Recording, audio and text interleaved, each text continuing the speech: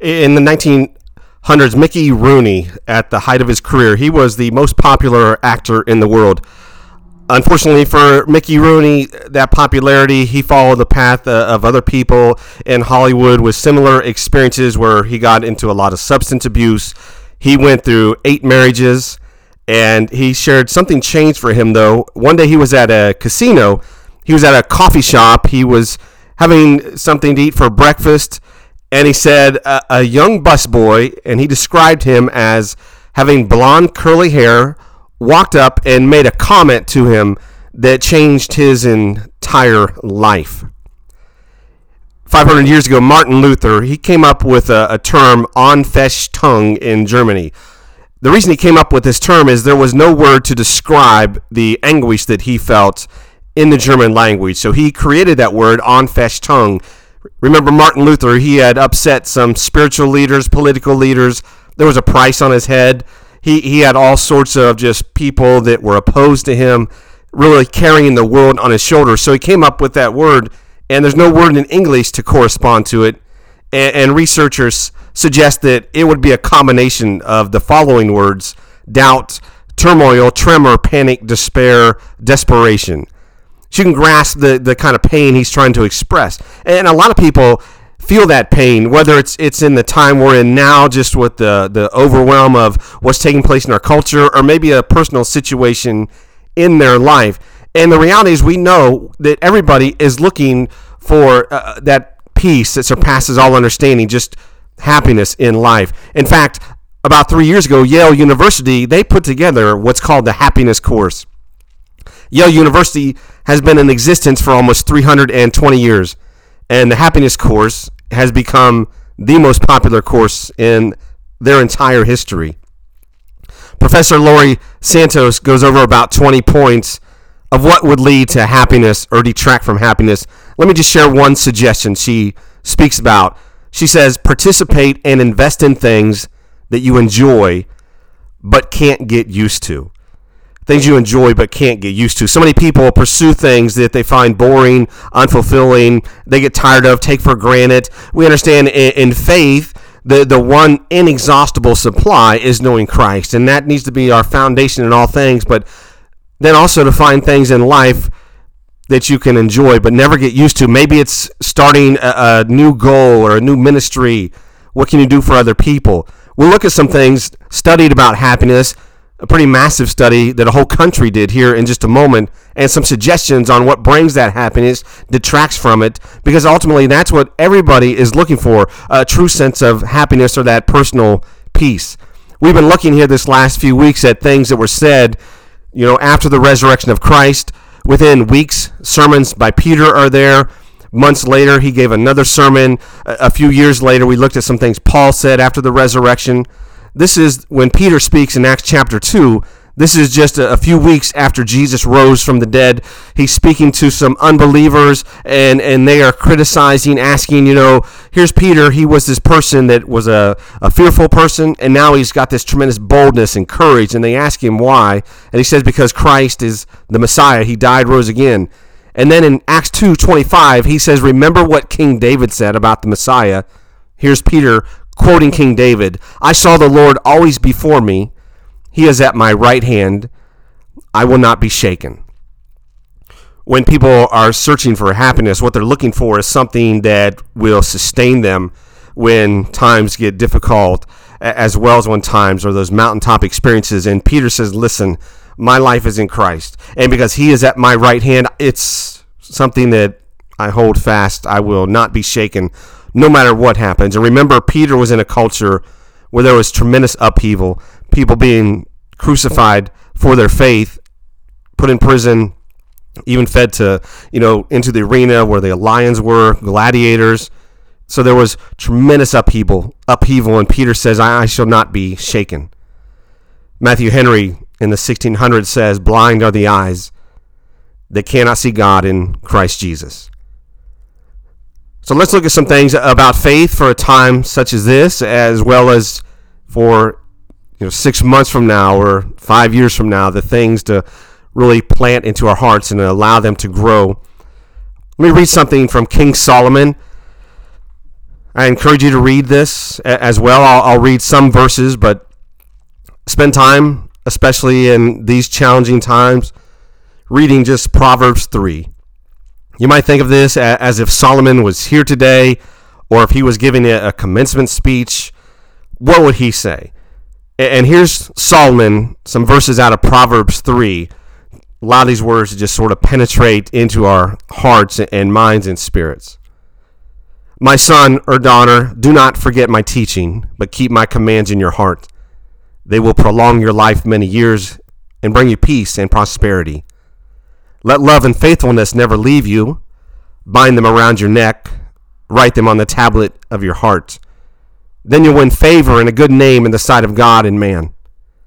Trust in the Lord with all your heart. Lean not on your own understanding, but in all your ways acknowledge him, and he will make your paths straight. A few years ago, Warren Buffett, the billionaire, the masterful just businessman, investor, people looked to him for advice and leadership, and he made the comment, shocked a lot of people. He said, "You will not be happier if you double your net worth." He would know, as again, a multi-billionaire, and everybody thinks if I can just have more, and it's not about the more. We're going to look at some things that'll fill the parts of our life to bring the real happiness, fulfillment, and joy. Consider Alexander Lloyd. He's a writer and a counselor. He said he was married to his wife 3 years when she said those fateful words, "We need to talk." He said he went inside and she told him she wanted him to leave and not come back. And he said, "You might think I had some great thing to say, some defense, something that would heal." But he said all I could say was one word, and that one word was, "Okay." And Alexander Lloyd said he went to his parents' house and they set him up in their basement, and he was there for 6 weeks in tears and in prayer. There's a key thing that he said happened that changed everything. He was in tears in prayer one night. What happened, God? How did this happen? 3 years of marriage. I thought things were fine. And he said he sensed God speaking to his heart a question. And I invite you to take this question and answer it for yourself. The question, he said, was this: what do you want more than anything else right now? What do you want more than anything else right now? The reality is a lot of people could not answer that question. I know people might think they know what they want, and there's temporary things that they perceive and chase, and they find it doesn't really provide what they really thought it would. You have to get down to the heart. What is it that you really want? It's not money, but what do you think that money is going to bring? And it's not the objects it's going to bring. What do you think it's going to make you feel? Again, it's the question we all have to stop and say, what is it you want more than anything else right now? And Alexander Lloyd, he thought about, I want my marriage back. But he had to stop and say, why isn't my marriage working? And he really spent some time in prayer and reflection and said it wasn't working because I was living in fear and not living in love. And he said, here's the thing. Fear asks, what's in it for me? He said, I realized that's how I'd live my marriage. What's in it for me? If my wife did something, and I liked what she did, I would do something nice back. If she did something I didn't like, then I would do something that would upset her. And he says, as long as you live in that state saying, what's in it for me, chasing things that are what's in it for me, you'll never find happiness. You'll never find what Solomon's talking about, what Peter testifies to. He came to a place to say I needed to not say what's in it for me, but what I wanted was to love and just give love without an expectation of how it would be received. And he said that brought healing, and now their marriage is something that he shares as thriving. Solomon continues by saying, do not be wise in your own eyes. Fear the Lord and shun evil. This will bring health to your body and nourishment to your bones. Honor the Lord with your wealth, the first fruits of your crops. Your barns will be filled to overflowing. Your vats will brim over with new wine. My son, my daughter, do not despise the Lord's discipline. Do not resent his rebuke, because the Lord disciplines those he loves, as a father the son he delights in. So here's something from the country of Bhutan in Asia. About 1 million people live in Bhutan, and they, for decades now, have done studies on happiness. They call it the Happiness Index. That term is now used around the world. And Bhutan has shared they want to study not just economics for their culture, but happiness, because they want people to be happy. And so they do surveys. And originally, these surveys were 9 hours long. They've got it down to 3 hours now, but they're about happiness. They survey a large part of the population. They ask them some questions, some great questions, some to really stop and think about. If we were to answer these individually, what would we say? But the questions are, for instance, do you meditate? How frequently do you pray? How much time and money do you devote to your community? How many hours do you sleep? How many hours do you work? Do you trust your neighbors? Here's one for families. How often do you quarrel with your family? And when you do, how long do you stay away from them? Again, it's what people are searching for. It's what we see Peter testifying to, that perfect peace that gave him that boldness in life. We'll see what he says again about how we can each know that this moment. But look what Solomon says next. He says, blessed, another word for blessed is happy. Blessed or happy are those who find wisdom, those who gain understanding. She's more profitable than silver, yields better returns than gold. She's more precious than rubies. Nothing you desire can compare with her. Long life is in her right hand. In her left hand are riches and honor. Her ways are pleasant ways, and all her paths are peace. She's a tree of life to those who take hold of her, and those who hold her fast will be blessed or happy. By wisdom the Lord laid the earth's foundation. By understanding he set the heavens in place. By his knowledge the watery depths were divided, and the clouds let the dew drop. Love this quote here by Natalie Rivera about beliefs. She says, beliefs are a thought with momentum that we keep thinking. Beliefs are at the heart of everything that we do. That's why it's important, like Solomon says, to get wisdom. Know what your beliefs are. A lot of people don't. And beliefs often are subconscious, but they drive our decision making. They are thoughts with momentum that we keep thinking, but they're also based in our subconscious. Maybe we don't realize what we are thinking. If you have a belief that life is about love, you're going to have a different outcome than somebody that says, life is meaningless. If you have a belief that says, I know that Christ is ever at my right hand, therefore I shall not be shaken, and somebody else has a belief that says God doesn't exist, you're going to see two very different paths for those people. Think about how powerful beliefs are in a study done by the Journal of Psychiatric Science. They took students and they sat them before a computer screen, and on the screen they'd flash an image so fast that the student couldn't see the image consciously. The images were faces. Some were angry, happy, sad, surprised. Flashed in a millisecond, so the student couldn't see the picture. But what happened was their subconscious is so much stronger than the conscious mind. Their subconscious was reading the pictures. And they were hooked up to machines to measure things like tension, perspiration, heart rate, and breathing. And here's the fascinating part. The students watching these images that they couldn't see, their subconscious saw it, and their body responded to that image, whatever that image was. So if there was an angry face that flashed by, they didn't see it, but their body would be tense. Heart rate would increase. If they saw a happy face, their body would relax, their hearts, would start to beat in rhythm. Fascinating. So sometimes we are driven by things that we don't even recognize because they're at the subconscious. So much is happening, driving our decisions. That's why it's so important to say, what is it that I truly believe? Make it a conscious decision. Make it a commitment so that, again, the foundation of your life, the foundation of my life is based on the immovable, who is the Christ. Again, as Steve Covey said it so well, we see the world not as it is, but as we are. Solomon continues, my son, my daughter, do not let wisdom and understanding out of your sight. Preserve sound judgment and discretion. They will be life for you, an ornament to grace your neck. Then you'll go on your way in safety, and your foot will not stumble. When you lie down, you'll not be afraid. When you lie down, your sleep will be sweet. Two things everybody wants to have: to not be afraid and to just be able to have that rest that is refreshing. Solomon says, here's where it is. It's found in faith. He goes on to say, and have no fear of sudden disaster or of ruin that overtakes the wicked, for the Lord will be at your side. He'll keep your foot from being snared.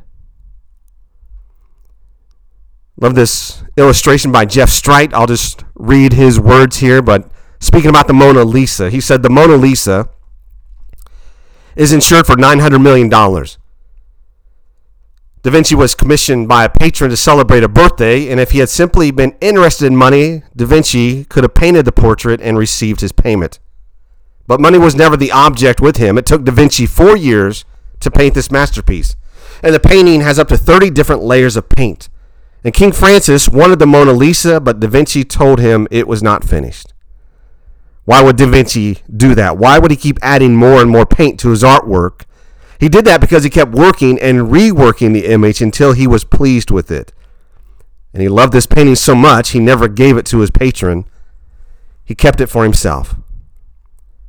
And that's what Jesus does with us. He's constantly working us, reworking us. Jesus will never quite be done with us because to Jesus, you and I are the most valuable pieces of art in existence. And he wants us to be the best that he can create. And ultimately, he keeps us for himself because he loves us so much. Another study was done in Harvard.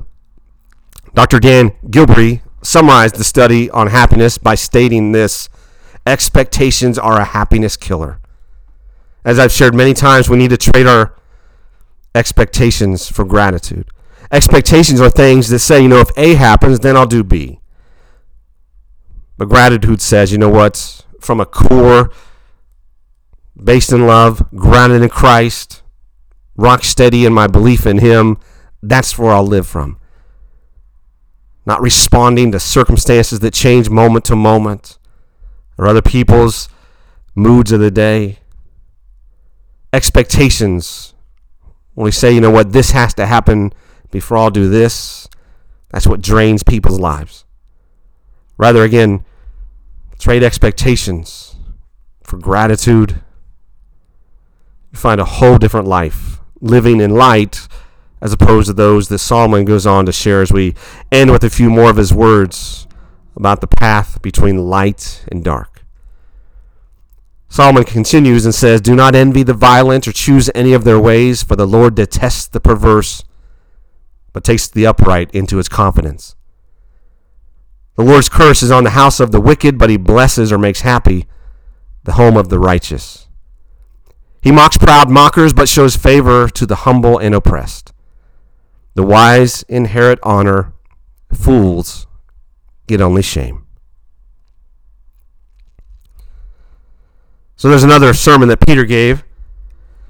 It's in Acts chapter 10. He meets a man named Cornelius. Cornelius is not a believer, but he says, I want to hear more about this Christ. And Peter begins to say, he was crucified and he rose on the third day. And Cornelius says, I want to know more than how he can be a part of my life. And you remember that in the story, Peter says, put your faith in him. And Cornelius says, can I be baptized? And Peter says, absolutely. And the entire house is baptized. But in Acts chapter 10, in that sermon to Cornelius and the people listening, he says this: Christ commanded us to preach to the people and testify he is the one whom God appointed as judge of the living and the dead. And take note as Peter says this: all the prophets testify about him, that everyone who believes in him receives forgiveness of sins through his name. Notice Peter's words here going all the way back to the beginning in Genesis. He said all the prophets testify about Messiah. David knew Messiah, said he'll never leave me nor forsake me. Solomon knew Messiah and spoke in the picture of wisdom, get it, over all things.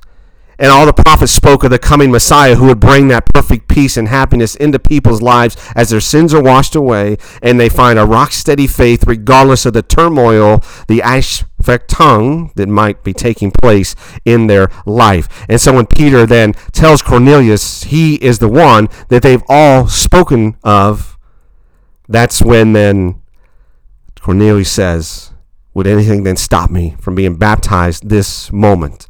And of course, again, that very thing took place for him, his entire household. There's a path before each of us. One leads to light and life. The other leads to darkness and destruction. And there before us is the one of whom David said, put your faith in him, because when you do, you have nothing to fear, because he's ever at your right hand. That's what happened for Mickey Rooney. After 8 marriages, substance abuse problems, sitting alone at a casino, at a table, having some coffee, and as he would share and testify the rest of his life, a young busboy with blonde curly hair spoke to me, said something that changed my life, and he said what that busboy with blonde curly hair said was, Mr. Rooney, Jesus Christ loves you very much. Mickey Rooney shared that he sat at the table and he was stunned. He really thought about what was said. He was there and began to just pray, put his life in the hands of Christ. Stunned there for several moments, he said. He surrendered to the promise of what was there before him.